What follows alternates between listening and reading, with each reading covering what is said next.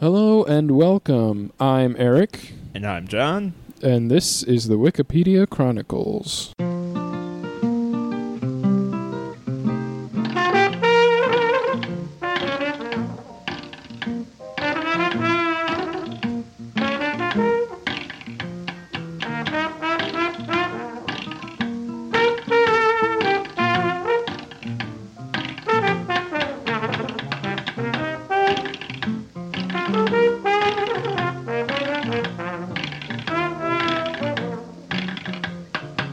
This is a podcast where we start with a random article, explore it, then follow the links and see where it takes us.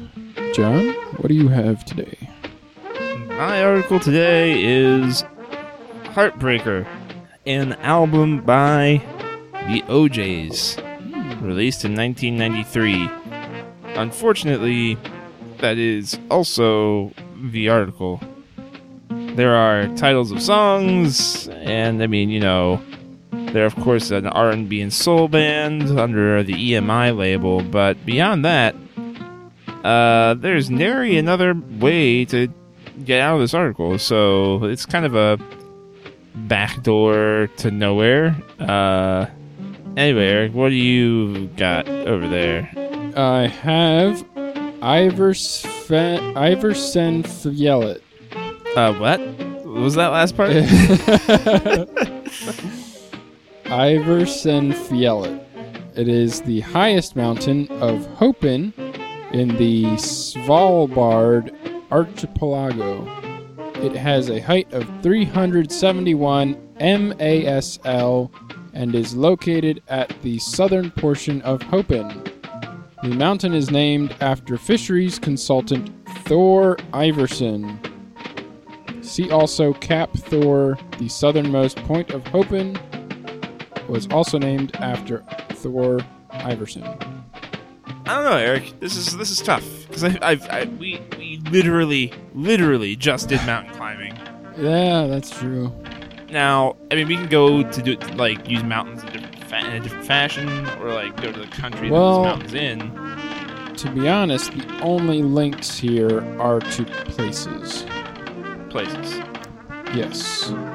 There's not a link to mountain, there's not a link to fisheries, there's a link to consultant Thor Iversen.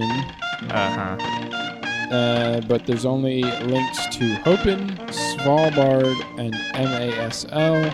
What is an MASL anyway? You said you know what? Let's go to this article because, alright, what's the name of this mountain? Iversen. Iversenfjellet.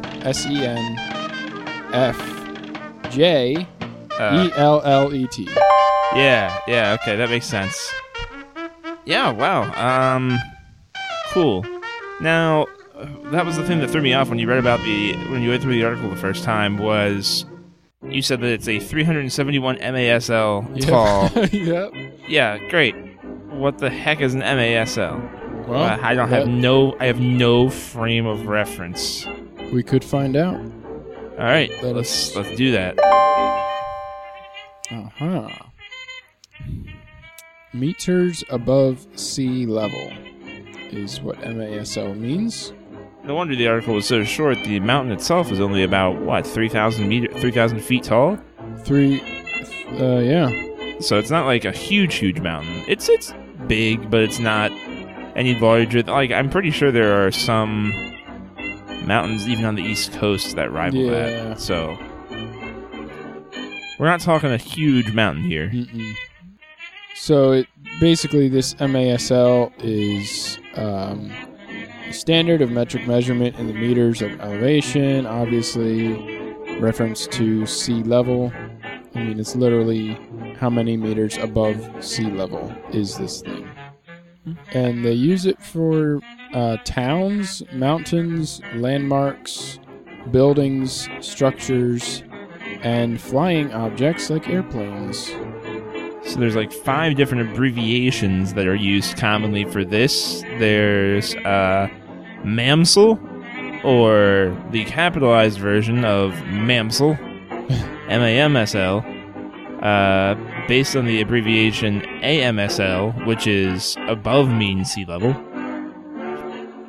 And then, of course, you've already encountered the other abbreviation that's commonly used, MASL. M-A-S-L. Now, normally, this is determined in meters above sea level of an object, a location, or a point in several different ways. Either it's by GPS, which triangulates the location in reference to multiple satellites. It could be in reference to altimeters, typically measuring atmospheric pressure. There's aerial photography as a means of determining the location, and also surveying. Accurate measurement of historical mean sea levels is complex. Landmass subsidence, as occurs naturally in some islands, can give the appearance of rising sea levels. Conversely, markings on land masses that are uplifted due to geological processes can suggest a lowering of mean sea level. So, in other words, it's not a super reliable measurement. It's not very accurate. Yeah, it's just kind of like a ballpark. Sea level can change. Yeah. It's, it changes daily. Yeah. In point of fact. Yeah. It's not great to have a system of measurement that is dependent on another thing. Yeah. That is not resolute in what it is. It's nice to have, like, this is this many feet tall. All the time. All the time. Always. It really doesn't matter. Change. Doesn't matter how much water shows up. It's that tall. From the ground up. That's it. Because, like, if, the whole world gets pretty flooded, this mountain could only be, like, 2 MASL. Yeah. It may not be, and that really doesn't tell you the whole story. That's the tip of the iceberg. Or I suppose at that point, underwater mountain. Yes.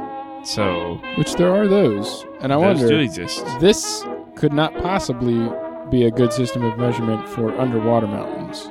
No, you'd have to do the opposite, like below sea level. I'm really not sure why. But that wouldn't really work because they don't start at sea level usually. No, but at the same time, like having a negative measurement on a mountain that might actually be like 8,000 meters tall, just in the middle of a trench underneath the ocean, seems like a bad system. It just doesn't seem like, even for topography purposes, this doesn't seem to be the most logical go-to means. But whatever. I mean, hey, we've discovered a flaw in the metric system. Somebody used the metric system for something that's not great.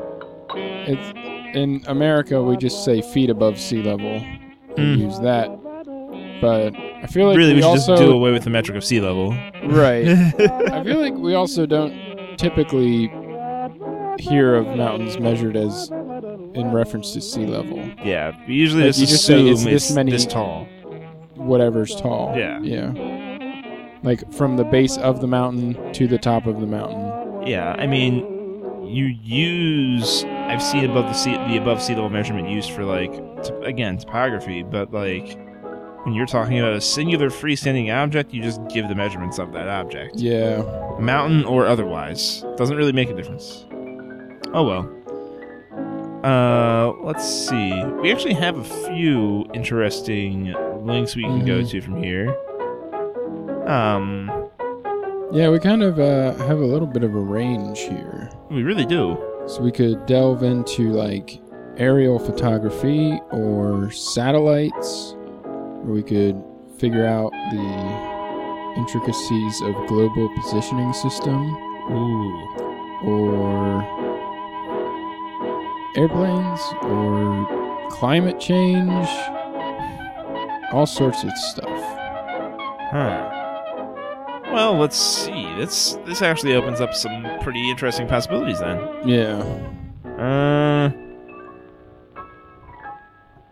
I mean, I like satellites and I like airplanes. Yeah. Those are fun. Yeah. But there's also like climate change is like pertinent. Yeah. Like we're not going to deliver any sort of breaking news by way of reading the Wikipedia article, but it'd be interesting to look into. Now, I wonder if satellites could lead us to things like the Hubble telescope, which is technically a satellite. I think we should go satellite just because I feel like it could lead us to some of the other things that we are interested in this article, but that is true. Not take us too far away from them. I could be wrong, but at the very least, it'd be worth checking out, I think. Okay. All right, satellites. So, if you don't know what a satellite is, it is a thing that has been placed into space, sometimes called artificial satellites, because they also call moons satellites, but they're just natural satellites. So, the first artificial satellite was the Sputnik 1, launched by the Soviet Union in 1957, and all of America panicked. They did.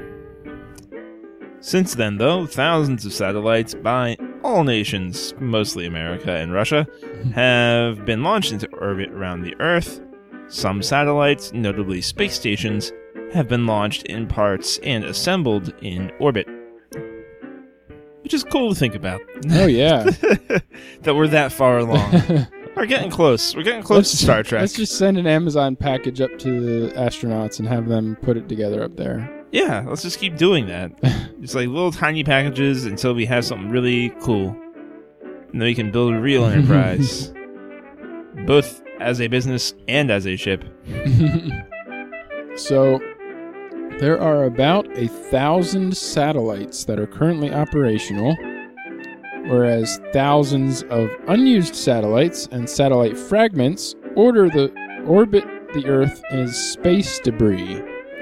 And a few space probes have been placed into orbit around other bodies and become artificial satellites to the Moon, Mercury, Venus, Mars, Jupiter, Saturn, Vesta, Eros, Ceres, and the Sun.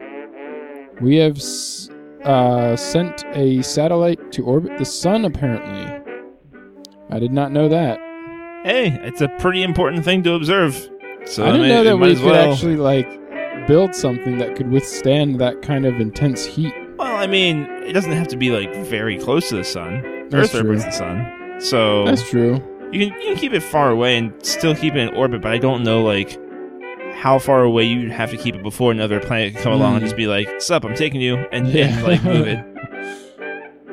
Now, of course, satellites are propelled by rocket into their orbits, generally speaking. The launch vehicle itself is a rocket, lifting off from a launch pad on land. In a minority of cases, satellites are launched at sea from, say, a submarine or aboard a mobile maritime platform. And occasionally, they're even launched by plane, in which a plane could air launch them into orbit. Satellites are usually semi-independent computer-controlled systems. Satellite subsystems attend many tasks such as power generation, thermal control, telemetry, altitude control, and orbit control. Oh boy. Some of these little gifs down here are making me have my eyes cross. Let's delve into the history a little bit, shall we? Yeah. That'll be fun. The first fictional depiction of a satellite being launched into orbit is a short story by Edward Everett Hale, The Brick Moon. And that was in 1869. Wow. So back then they were already getting the ball rolling on thinking about this. And then obviously Jules Verne also tackled the subject in 1879. In 1903, a guy by the name of Konstantin Well, we've gone for a pretty long time without having to have an issue. Konstantin Tsiolkovsky published Exploring Space Using Jet Propulsion Devices in 1903. Jet propulsion devices as a concept in 1903. What? Where did this time traveler come from to publish a book about jets in 1903? We didn't even have airplanes yet. Slow down there, bud. Seriously. But that's the first academic treatise on the use of rocketry to launch spacecraft back in 1903. He calculated the orbital speed required for a minimal orbit of the Earth at 8 kilometers per second, and that a multi-stage rocket fueled by liquid propellants could be used to achieve this. He proposed the use of liquid hydrogen and liquid oxygen. Ooh, wrong element. Through, though other combinations can be used. So he really got the ball rolling on this, like, the whole idea of how we actually do that. Yeah, and Like, there's a picture of him off to the right. Look how much he looks like Doc Brown with, like, a goatee. Yeah. And glasses. He looks like a time traveler. Oh, yeah, definitely. He's got the... Yeah, those glasses are... Those are intense. It's like a monocle, like, with the little chain, but... There's two of them. Obviously, it's like... They just connect in the weirdest way possible. They're barely connected. Like, they go out of their way to be as unconnected as they are. What would you call... I mean, obviously it's called glasses, but what would you call a monocle, but like two lenses? Like a binacle? Binacle, yeah. Bionicle. I mean... Yeah. So obviously there's like binoculars, but I don't know, I guess binacle makes sense. So people continued kicking this idea around because, I mean, saying that you want to take a bunch of liquid oxygen and liquid hydrogen, stick it in a tube, and then have that lit in fire and sent into space is one thing. Having the means available to do that, that's something else. In 1928, Slovenian Herman Potočnik published his sole book, The Problem of Space Travel, The Rocket Motor. And that was the problem. A plan for a breakthrough into space and a permanent human presence there. He conceived of a space station in detail and calculated its geostationary orbit. He described the use of orbiting spacecraft for detailed, peaceful, and military observation of the ground and described how the special conditions of space could be useful for scientific experiments. The book described geostationary satellites, as was first put forward by our friend Constantine, and he also discussed communication between them and the ground using radio. But he fell short of the idea of using satellites for mass broadcasting and as telecommunication relays. It's amazing how early people think of things that are actually real possibilities. We keep coming across that. Like, the history portions of these articles are always so fascinating to see, like, how long we've been doing, like, kicking around basically the same ideas, and then eventually, way, way, way down the road, somebody actually comes along and actually does something good and modern with it. But it takes forever sometimes. I mean, at least this was only like 60 years, really, between the times it was talked about in the feasible capacity and the time it was actually done. That's pretty good. That's not as bad as some of the other things we've seen, like hydraulics. Like, good lord. Oh, yeah. That took a while for people to really, like, realize the potential there.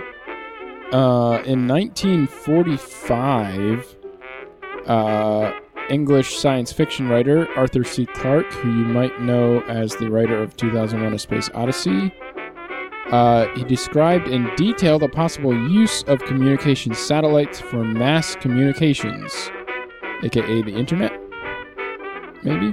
And like TV. Yeah, that too. Clarke examined the logistics of satellite launch, possible orbits, and other aspects of the creation of a network of world-circling satellites, pointing to the benefits of high-speed global communications. He also suggested that 3 geostationary satellites would provide coverage over the entire planet. The U.S. military studied the idea of what was referred to as the Earth Satellite Vehicle when Secretary of Defense James Forrestal made a public announcement on December 29, 1948, that his office was coordinating that project between various services. But yeah, Arthur C. Clarke can kind of see how he made 2001 such a good thing. Yeah, because he was literally on the forefront of planning this whole thing out. He was one of those guys who was writing fiction, but he was also literally calculating how this would happen if somebody had the resources to come along and do it. Mm-hmm. Now, that was just the thing, I think it was more of a resources thing. Like, countries were like, the only entities with enough power behind them to really get this kind of thing done, and until the Cold War, there wasn't really anybody willing to do it. Now, of course, the next portion of the article is where we finally get into that, and Russia... where everything kicks into high gear. Yeah, it kicks into 12th gear, actually. It goes fast. Sputnik 1 was, of course, launched on October 4th, 1957 as part of the Soviet Sputnik program, where Sergei Korolev as chief designer. There was a crater on the lunar far side, which bears his name, apparently. This, in turn, triggered the space race. Sputnik 1 helped to identify the density of high atmospheric layers through measurement of its orbital change and provided data on radio signal distribution in the ionosphere. The unanticipated announcement of Sputnik 1's success precipitated the Sputnik crisis in the United States and ignited the so-called space race, which is basically what the above paragraph said already. Yeah. Sputnik 2 was launched on November 3rd, 1957, carrying a passenger dog named Lakia, because the Soviets just felt like really making us angry. In May of 1946, Project RAND had released the preliminary design of an experimental world-circling spaceship, which stated a satellite vehicle with appropriate instrumentation can be expected to be one of the most potent scientific tools of the 20th century.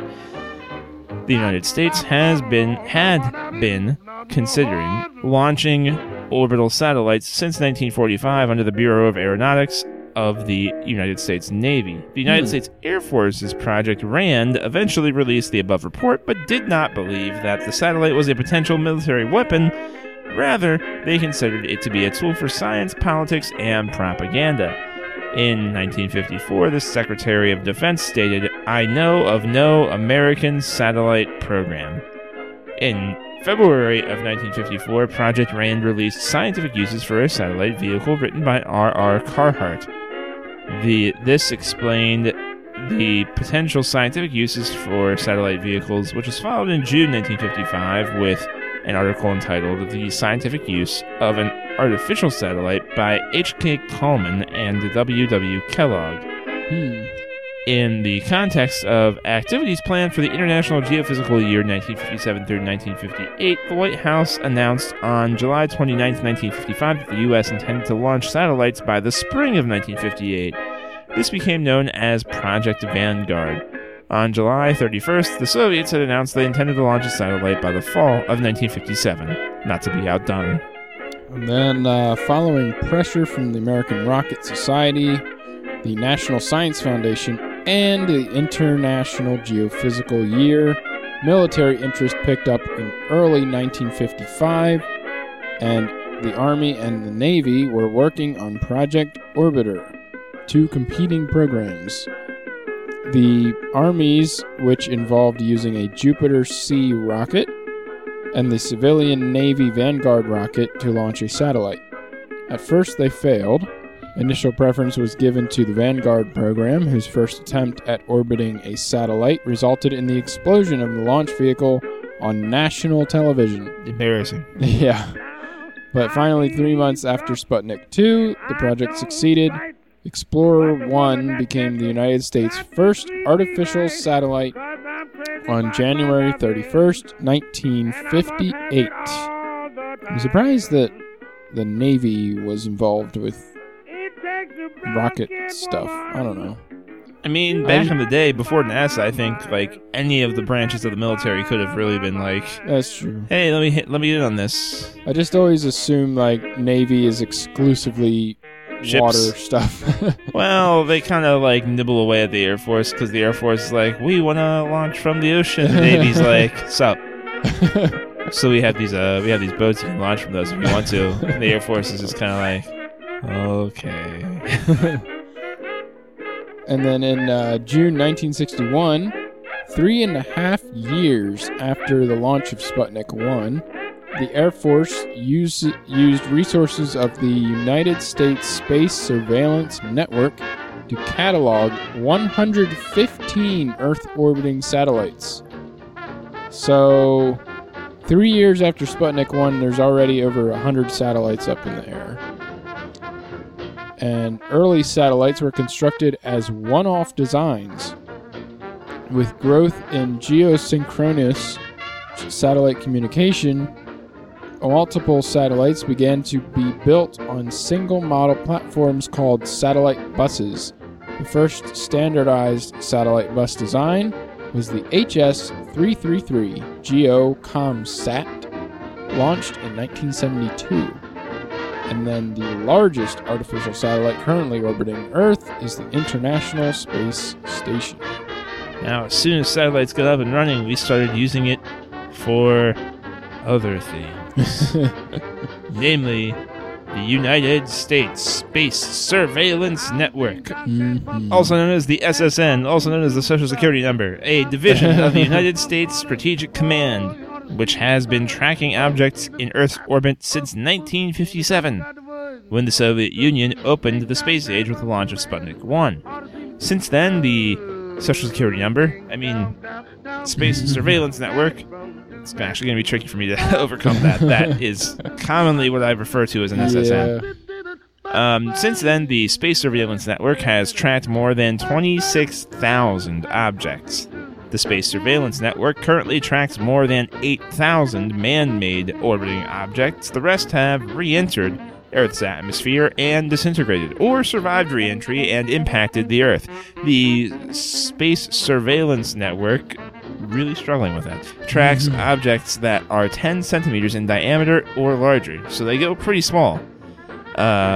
Those now orbiting the Earth range from satellites weighing several tons to pieces of spent rocket bodies weighing only 10 pounds.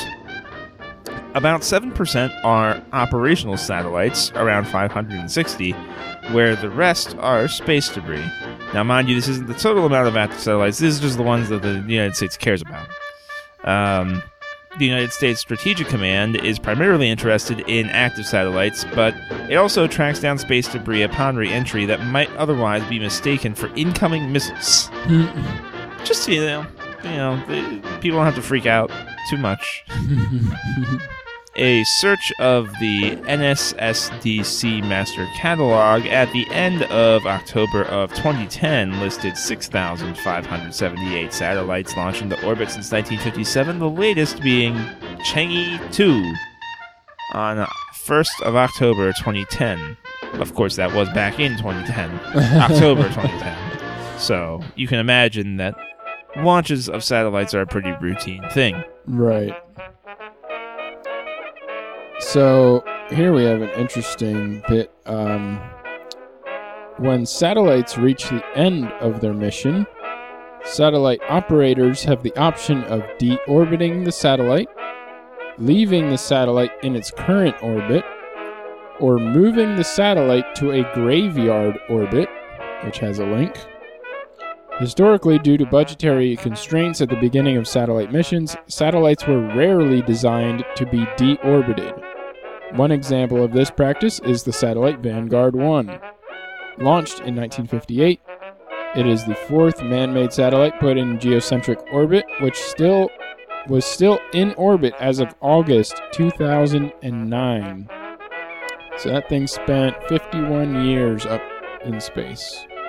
And instead of being deorbited, most satellites are left in their current orbit or moved to the graveyard orbit, as mentioned in the previous paragraph. As of 2002, the FCC requires all geostationary satellites to commit to moving to a graveyard orbit at the end of their operational life prior to launch. In cases of uncontrolled deorbiting, the major variable is the solar flux. The minor variables and components and form factors of the satellite itself, and the gravitational perturbations generated by the sun and the moon, as well as those exercised by large mountain ranges, whether above or below sea level. The nominal breakup altitude due to the aerodynamic forces and temperatures is 78 kilometers, with a range between 72 and 84 kilometers. Solar panels, however, are destroyed before any other component at altitudes between 90 and 95 kilometers. I'm very curious about this graveyard orbit and how far out that is, or where that is. It has to be pretty far out because I feel like it's like a safe distance away to make sure that like nothing bad happens with a bunch of space debris all at once. Yeah. But at the same time, if they're all out there, all it's going to take is like a couple of things. Yeah.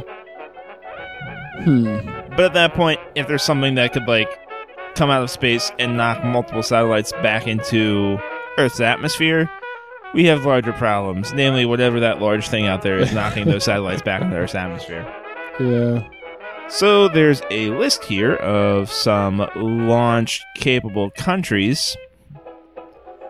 This list includes countries with an independent capability of states to place satellites in orbit, including production of the necessary launch vehicle.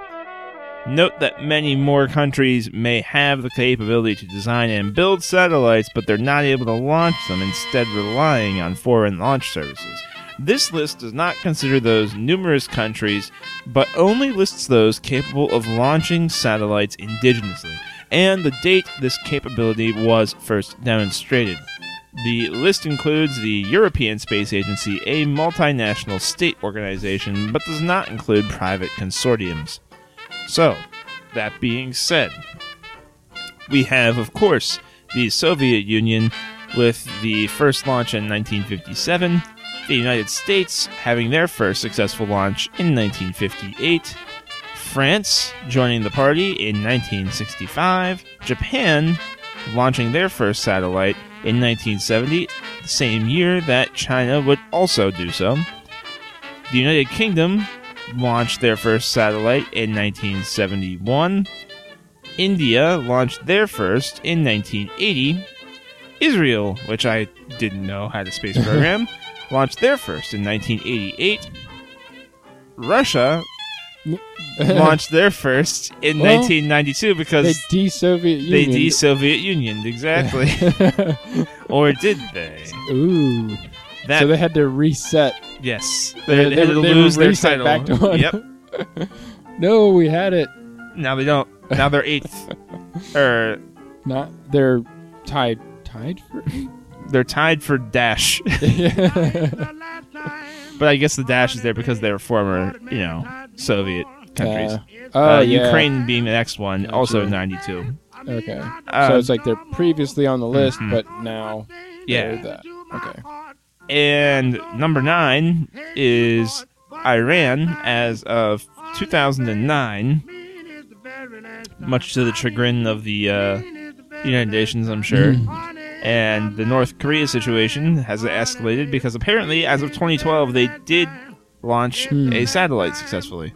So North Korea can do that. Really funky name. Oh, yeah. Kwangmyong Song. Kwangmyong Song 3, Unit 2. I have to wonder, what's North Korea doing with their space program? I wonder what's it Unit 2 2? What's the Unit 2 for? Yeah. What's the Unit 2 468? It's a good question. I mean, I really hope that with a name like Kwangmyong Song, it's just some sort of like large plot to promote K-pop on a worldwide level, because it's really delightful music, that is. But I have a feeling, just because of North Korea being North Korea, that probably isn't that. Probably isn't anything nearly as happy. Yeah. Well, why don't we go to Kwangmyong Song and see what the deal is? Oh, actually, before we do so, there is an attempted launches section below here, which mentions North Korea's first launches. Okay. Claimed launches of Kwangmyong Song 1 and Kwangmyong Song 2 satellites in 1998 and 2009, but the United States, Russian, and other officials and weapons experts later reported that the rockets failed to send a satellite into orbit. If that was in fact the goal. So they were essentially just attempting a record, and they were like, "Hey, we sent a rocket up." Yep. It's like, yeah, but you didn't actually There's nothing up get there. in. There's nothing up there. It wasn't successful, so you're not on the list. The first, So let's check out the successful one here, Kwang Myong Song 3. Man, it took them a long time. Yeah. Well, I mean, when you have to starve an entire nation to get enough resources to be able to do this. I mean, go ask the Soviet Union. They know. All right, so are we going to Unit 2? Kwang Myong Song 3, Unit 2. Okay. In English, it translates to Bright Star 3, Unit 2. The first satellite successfully launched from North Korea, an Earth observation spacecraft, launched in December of 2012 in order to replace the original Kwang Myong Song 3, which failed to reach orbit in April of 2012.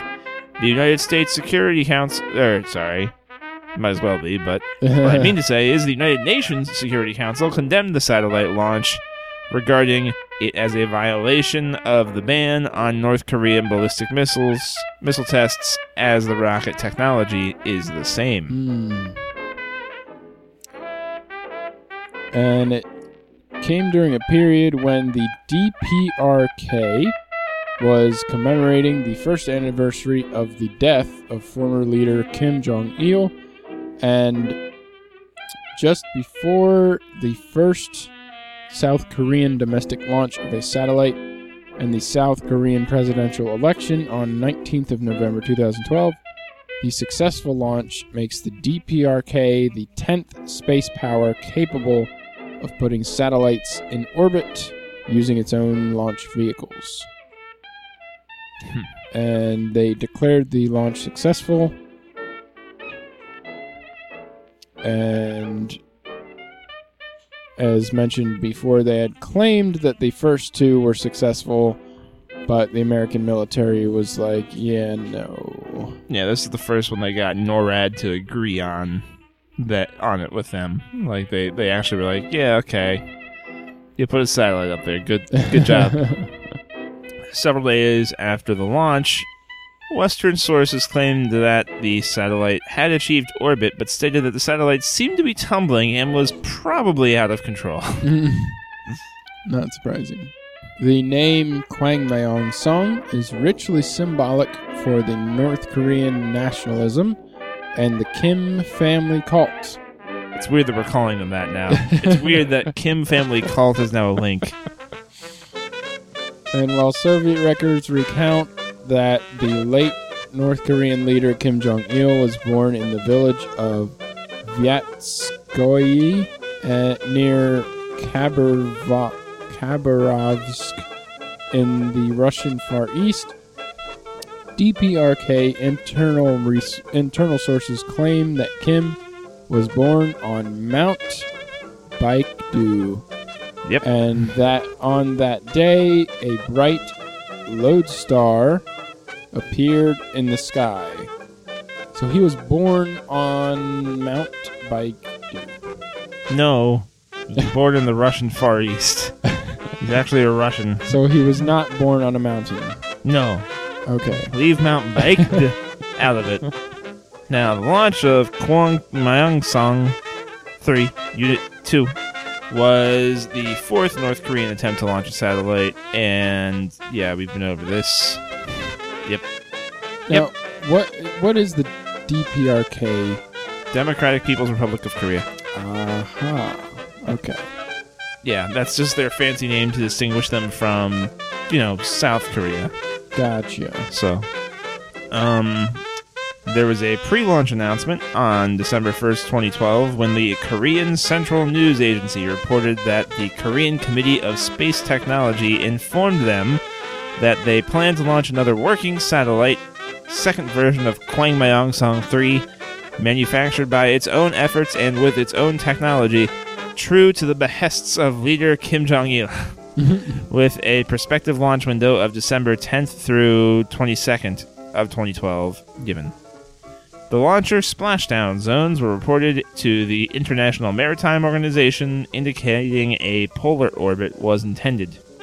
On December 8th, 2012, KCNA reported that the Korean Central News Agency answered the question raised by the Korean Central News Agency as regards the launch of the second version of Kwangmyeong 3 satellite, and also reported that the launch period was extended to 29th of December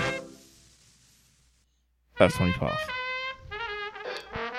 And North Korea claims that the satellite would estimate crop yields and collect weather data, as well as assess the country's forest coverage and natural resources. The country also claims that the satellite weighed about 100 kilograms, or 220 pounds, and that its planned lifetime was about 2 years.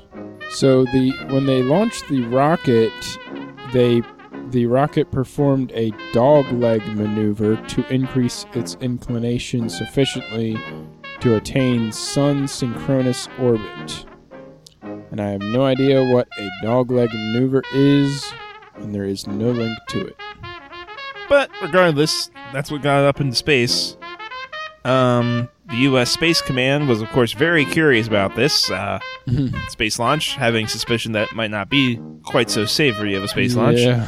So they began to track 3 objects from the launch, giving Kwangmyeong 3 the satellite catalog number 39026 and the international designator 2012-072A. They later began tracking a 4th object that was related to the launch. So, the following day, United States officials tracking the satellite reported that it appeared to be tumbling out of control in its orbit. Meanwhile, though, South Korea, the good Korea, sources had said that the satellite was in fact orbiting normally. So, who knows? Maybe making fun of the complete incompetence of the North Koreans is unfounded. Maybe they're only incompetent because they're they're really terrible to their people. Yeah. Yeah.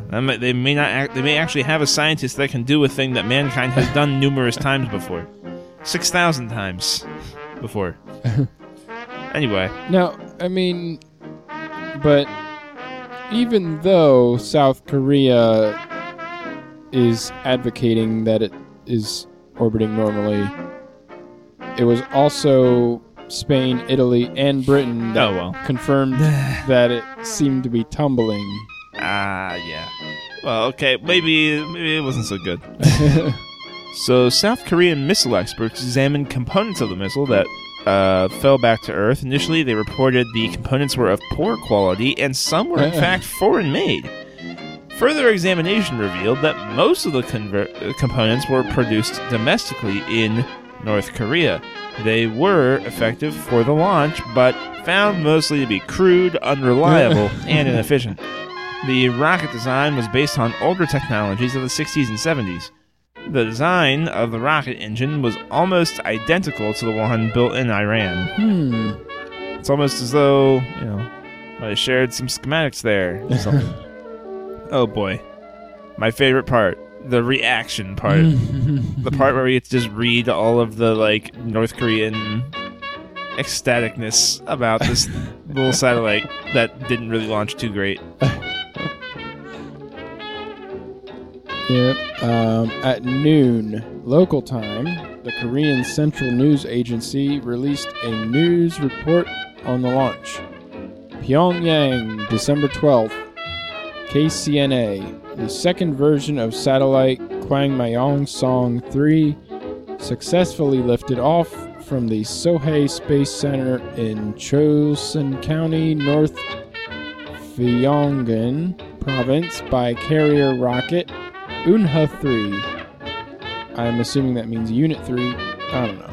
On Wednesday, the satellite entered its present orbit.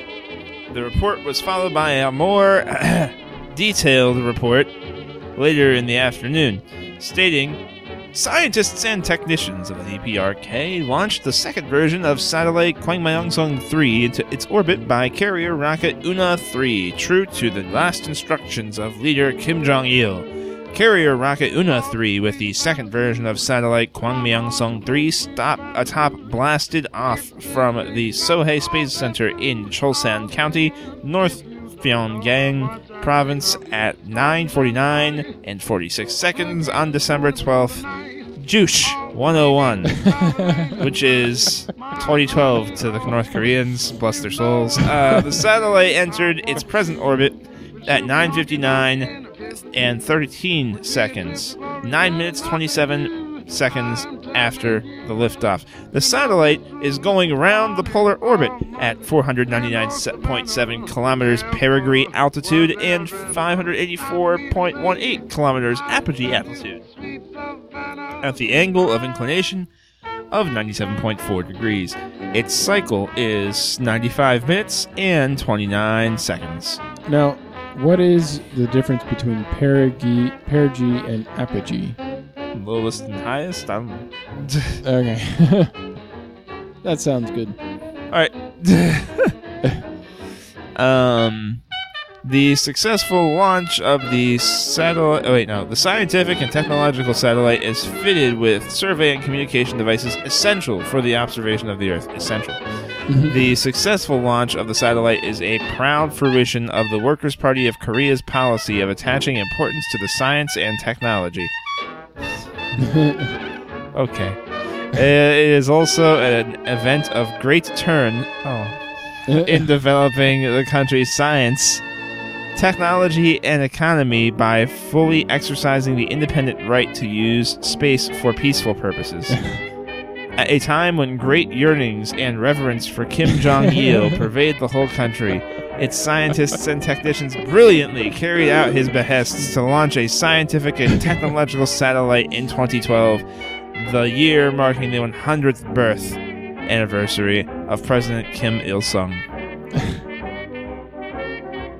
Wow, so then on December 20th, the Korean Central Television aired a 27-minute documentary Jesus Christ. titled Successful Launch of Kwangmyeong-song 3-2 under the leadership of dear respected Marshal Kim Jong-un.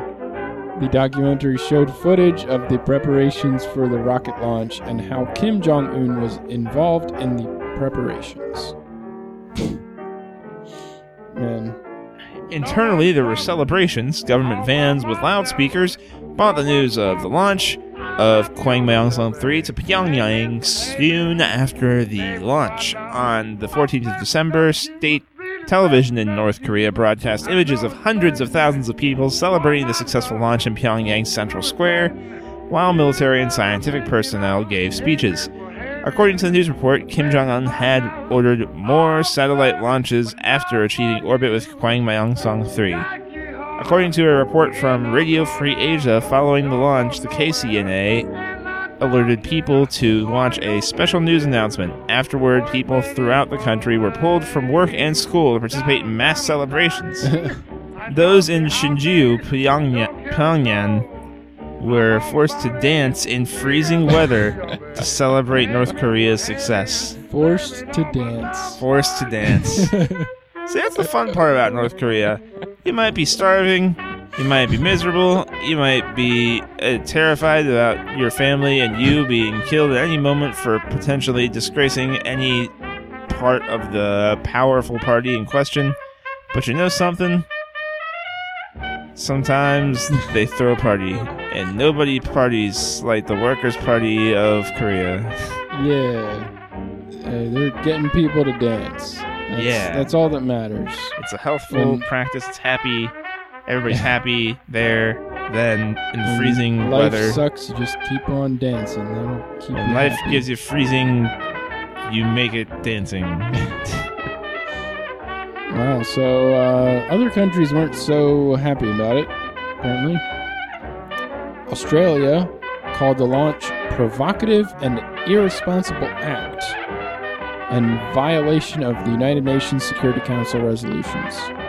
Brazil called for North Korea to comply in full with the applicable resolutions of the UN Security Council and asked for the resuming of negotiations on peace and security in the Korean Peninsula. And yep, we got Canada also condemned the missile launch and said clearly North Korea's actions clearly demonstrate its willful defiance of its international obligations. And he also added that the regime has shown disregard for its people by funding military and nuclear programs before providing basic necessities for its citizens.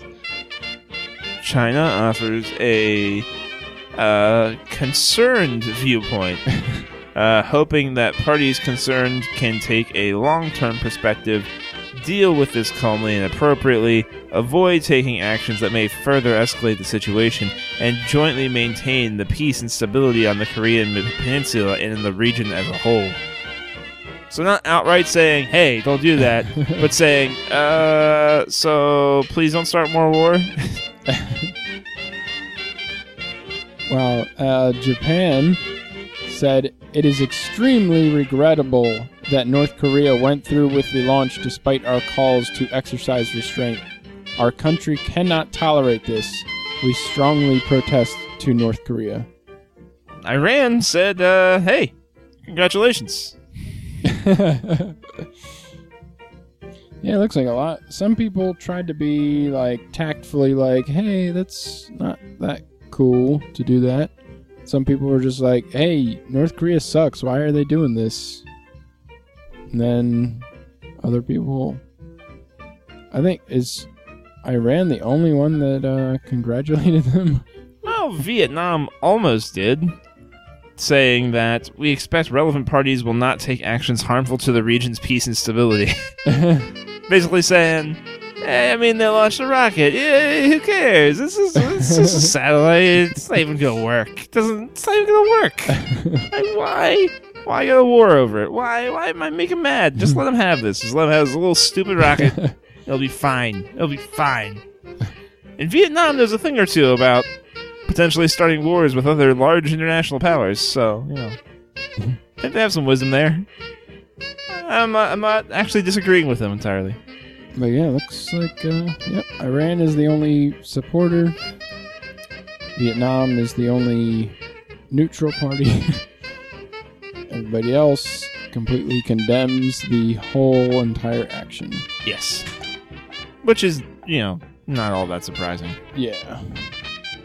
Okay, well, from here, I was kind of hoping there would be like a more, there would be another article on North Korea's space program in specific. But I feel like they just kind of like got this Central one news agency. That's some. I think that's worth checking out, just because they might have some entertaining stories. Yeah, this should be good. All right, the Korean Central News Agency, or KCNA, as you may have heard us refer to it in the prior article, is the state news agency of North Korea established in December of 1946. The agency portrays the views of the Workers' Party of Korea and the North Korean government for foreign consumption. KCNA is headquartered in the capital city of Pyongyang. In South Korea, access to KCNA.kp and KCNA.co.jp are blocked by the South Korean government. Just in case, any of it was believable or even sort of good. So, this news agency is the only news agency in North Korea. And it has daily reports of news for all the North Korean news organizations, including newspapers, radio, television broadcasts.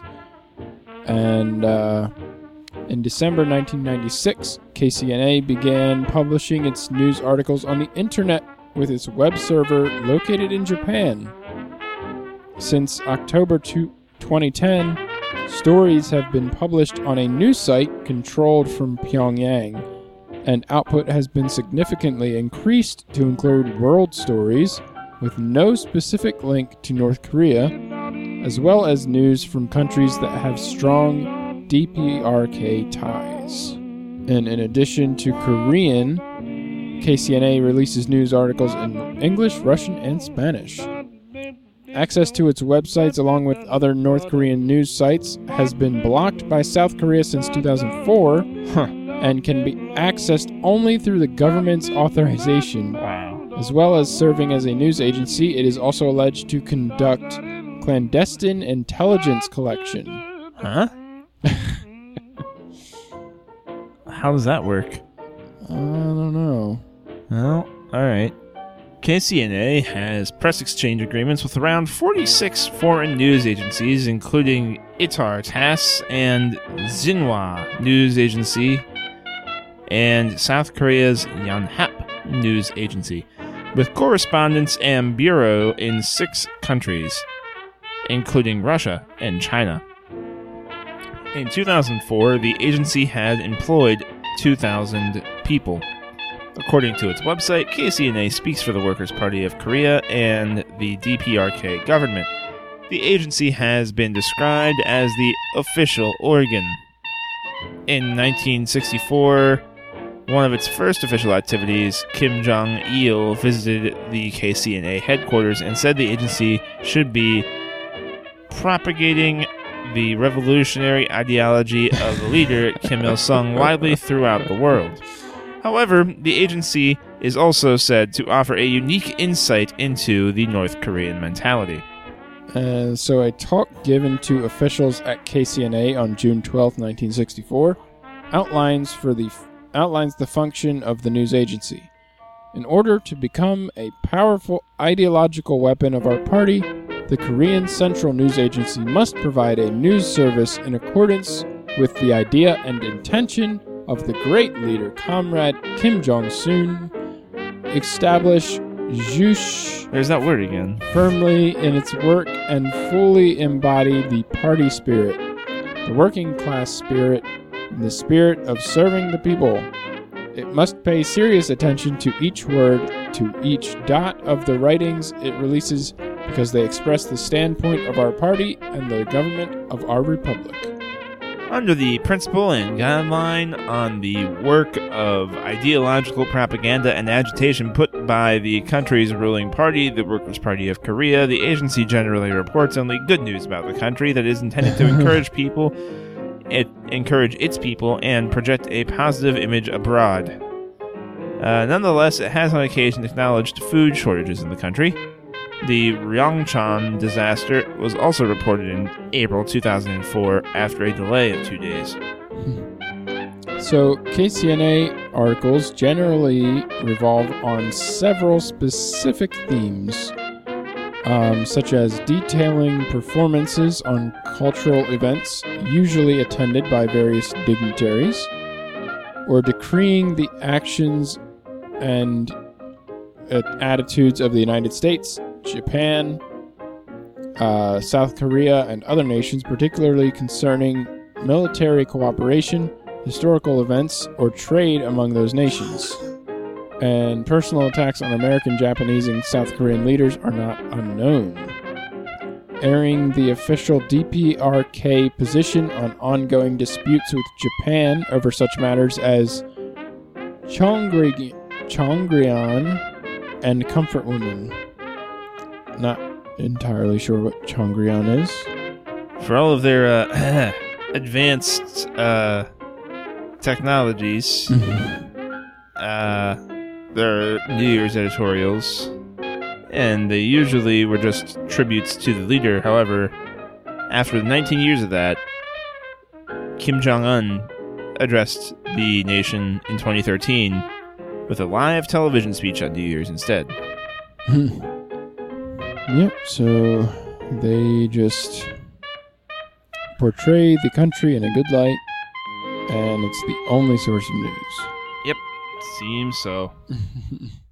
So there you have it, from Iversenfjellet to Korean Central News Agency. Go ahead and visit facebook.com/TWC Podcast. Give us a like and follow. Go to iTunes, give us a rating and review. And also, you can go to Google Play and rate us there. And you can find new episodes on twc.erictoribio.com. And I would like to thank Louis Armstrong for our theme song and Billy Murray for our outro song. So, thanks again for joining us. I was Eric. And I was John. And this was the Wikipedia Chronicles. Wow. That was Billy Murray, huh? Bill Murray's playing us out. Cool. like that. It's a good omen. It's a good omen. A handsome damsel, sweet and shy. She passed us once, she passed again, and passed us up completely then. My friend then turned to me to say, I thought that was your sister May. But I smiled at him and said, nay, nay, nothing like that in our family. Nothing like that on our family tree. Oh me, oh my, good things always seem to pass us by. Nothing like that in our cozy cot. Nothing like that has our family got. She looks almost human, can't you see? Nothing like that in our family.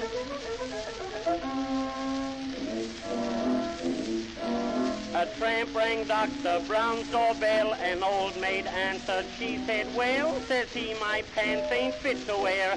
Won't Dr. Brown give me a pair? Please ask him not to turn me down. The old maid flashed an angry frown, and she cried, you brute, I'm Dr. Brown. Nothing like that in our family. Nothing like that on our family tree. Oh me, oh my, why those pants are all I have close by. Nothing like that in this domicile. Nothing like that, she said with a smile. What use would trousers be to me? Nothing like that in this family.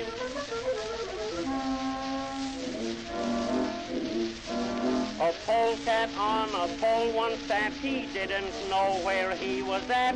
An auto passed the first he'd seen. It was a gasoline machine. The scent of gasoline was there. The polecat's nose went in the air. And he says he, well, I declare, whew, nothing like that in our family. Nothing like that on our family tree. Oh me, oh my, gee, I wish that hadn't passed me by. Nothing like that on our village green. Nothing as bad as that gasoline. It's libel when they talk of me. Nothing like that in our family.